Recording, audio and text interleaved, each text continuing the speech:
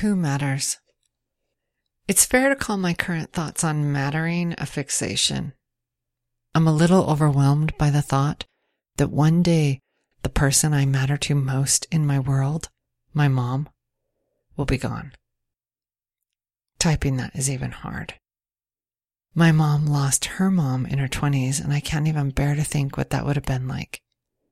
My mom has spent my whole life showing me that I matter to her, in more ways than I could possibly explain to anyone.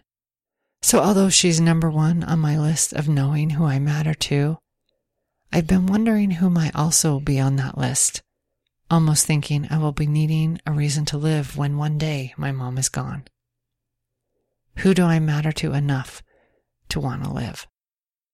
Shit, that sounds almost suicidal. No, that's not how I mean it. Life is full of doing things because we need to. If there were nothing needing us to do anything, I have a feeling there would be very little happiness overall, very little fulfillment, and lots of depression. For example, I need to have a house. Therefore, I need to go to work.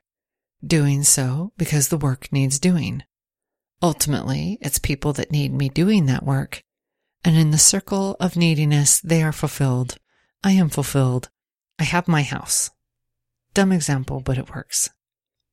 So in needing to have a reason to live, mattering is at the core for me. The majority of people have children, and being a parent automatically means you matter to your child. Everything about their life puts you in a position of mattering. Once I divorced and not having children, I realized there really weren't many people I mattered to. It was back then after the divorce that I realized I had so few reasons to eat, to get out of bed, to do anything. The main reason living next to me every day for 12 years was gone, and nobody knew if I got out of bed or ate or lived, except those few that I mattered to. Mattering and being loved are not the same. Someone can be loved without mattering, but mattering is another level of love. Mattering is where love becomes knowledge, not just a feeling. Mattering isn't as ethereal as love.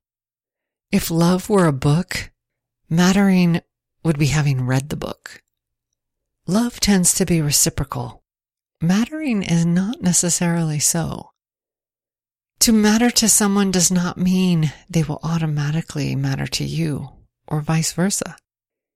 It's likely when one matters to someone, the someone will matter to the one, but that is conditional upon circumstance, perspective, perception, and a number of things, including priorities of any given individual. Mattering is a choice. It creates reaction. It cements action. It's so many things I struggle to explain because it's almost impossible to turn love into something non-ethereal. So there, mattering is more solid. It is here that I'm required by my heart to admit I am loved by many people. I wouldn't want anyone that loves me to think for a second I didn't know it. I do. I'm so incredibly lucky to be loved by some amazing humans. It's the lack of knowledge in mattering to some that matter to me that has been making me so analytical as of late. It was also the realization of a friend treating me like gold that I realized it's impossible for someone who treats me that good to not matter. It's a level of communicated importance. That's what it is. That's what my mother has done. She has communicated to me in so many ways that I am gold to her, that I'm important to her, that I matter.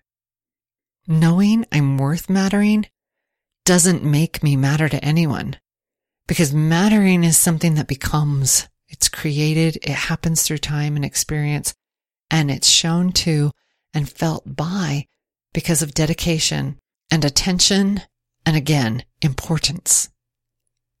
Understanding the craziness that passes through my heart is something I really strive to do. I've said it before, the heart feels, the mind thinks.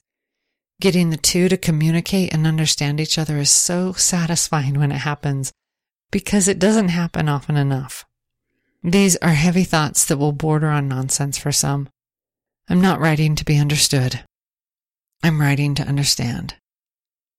This fixation of mine has me overthinking life, overthinking communication, and most importantly, has me feeling a bit too uncomfortable for my liking. The desire to matter in life is a real one for me.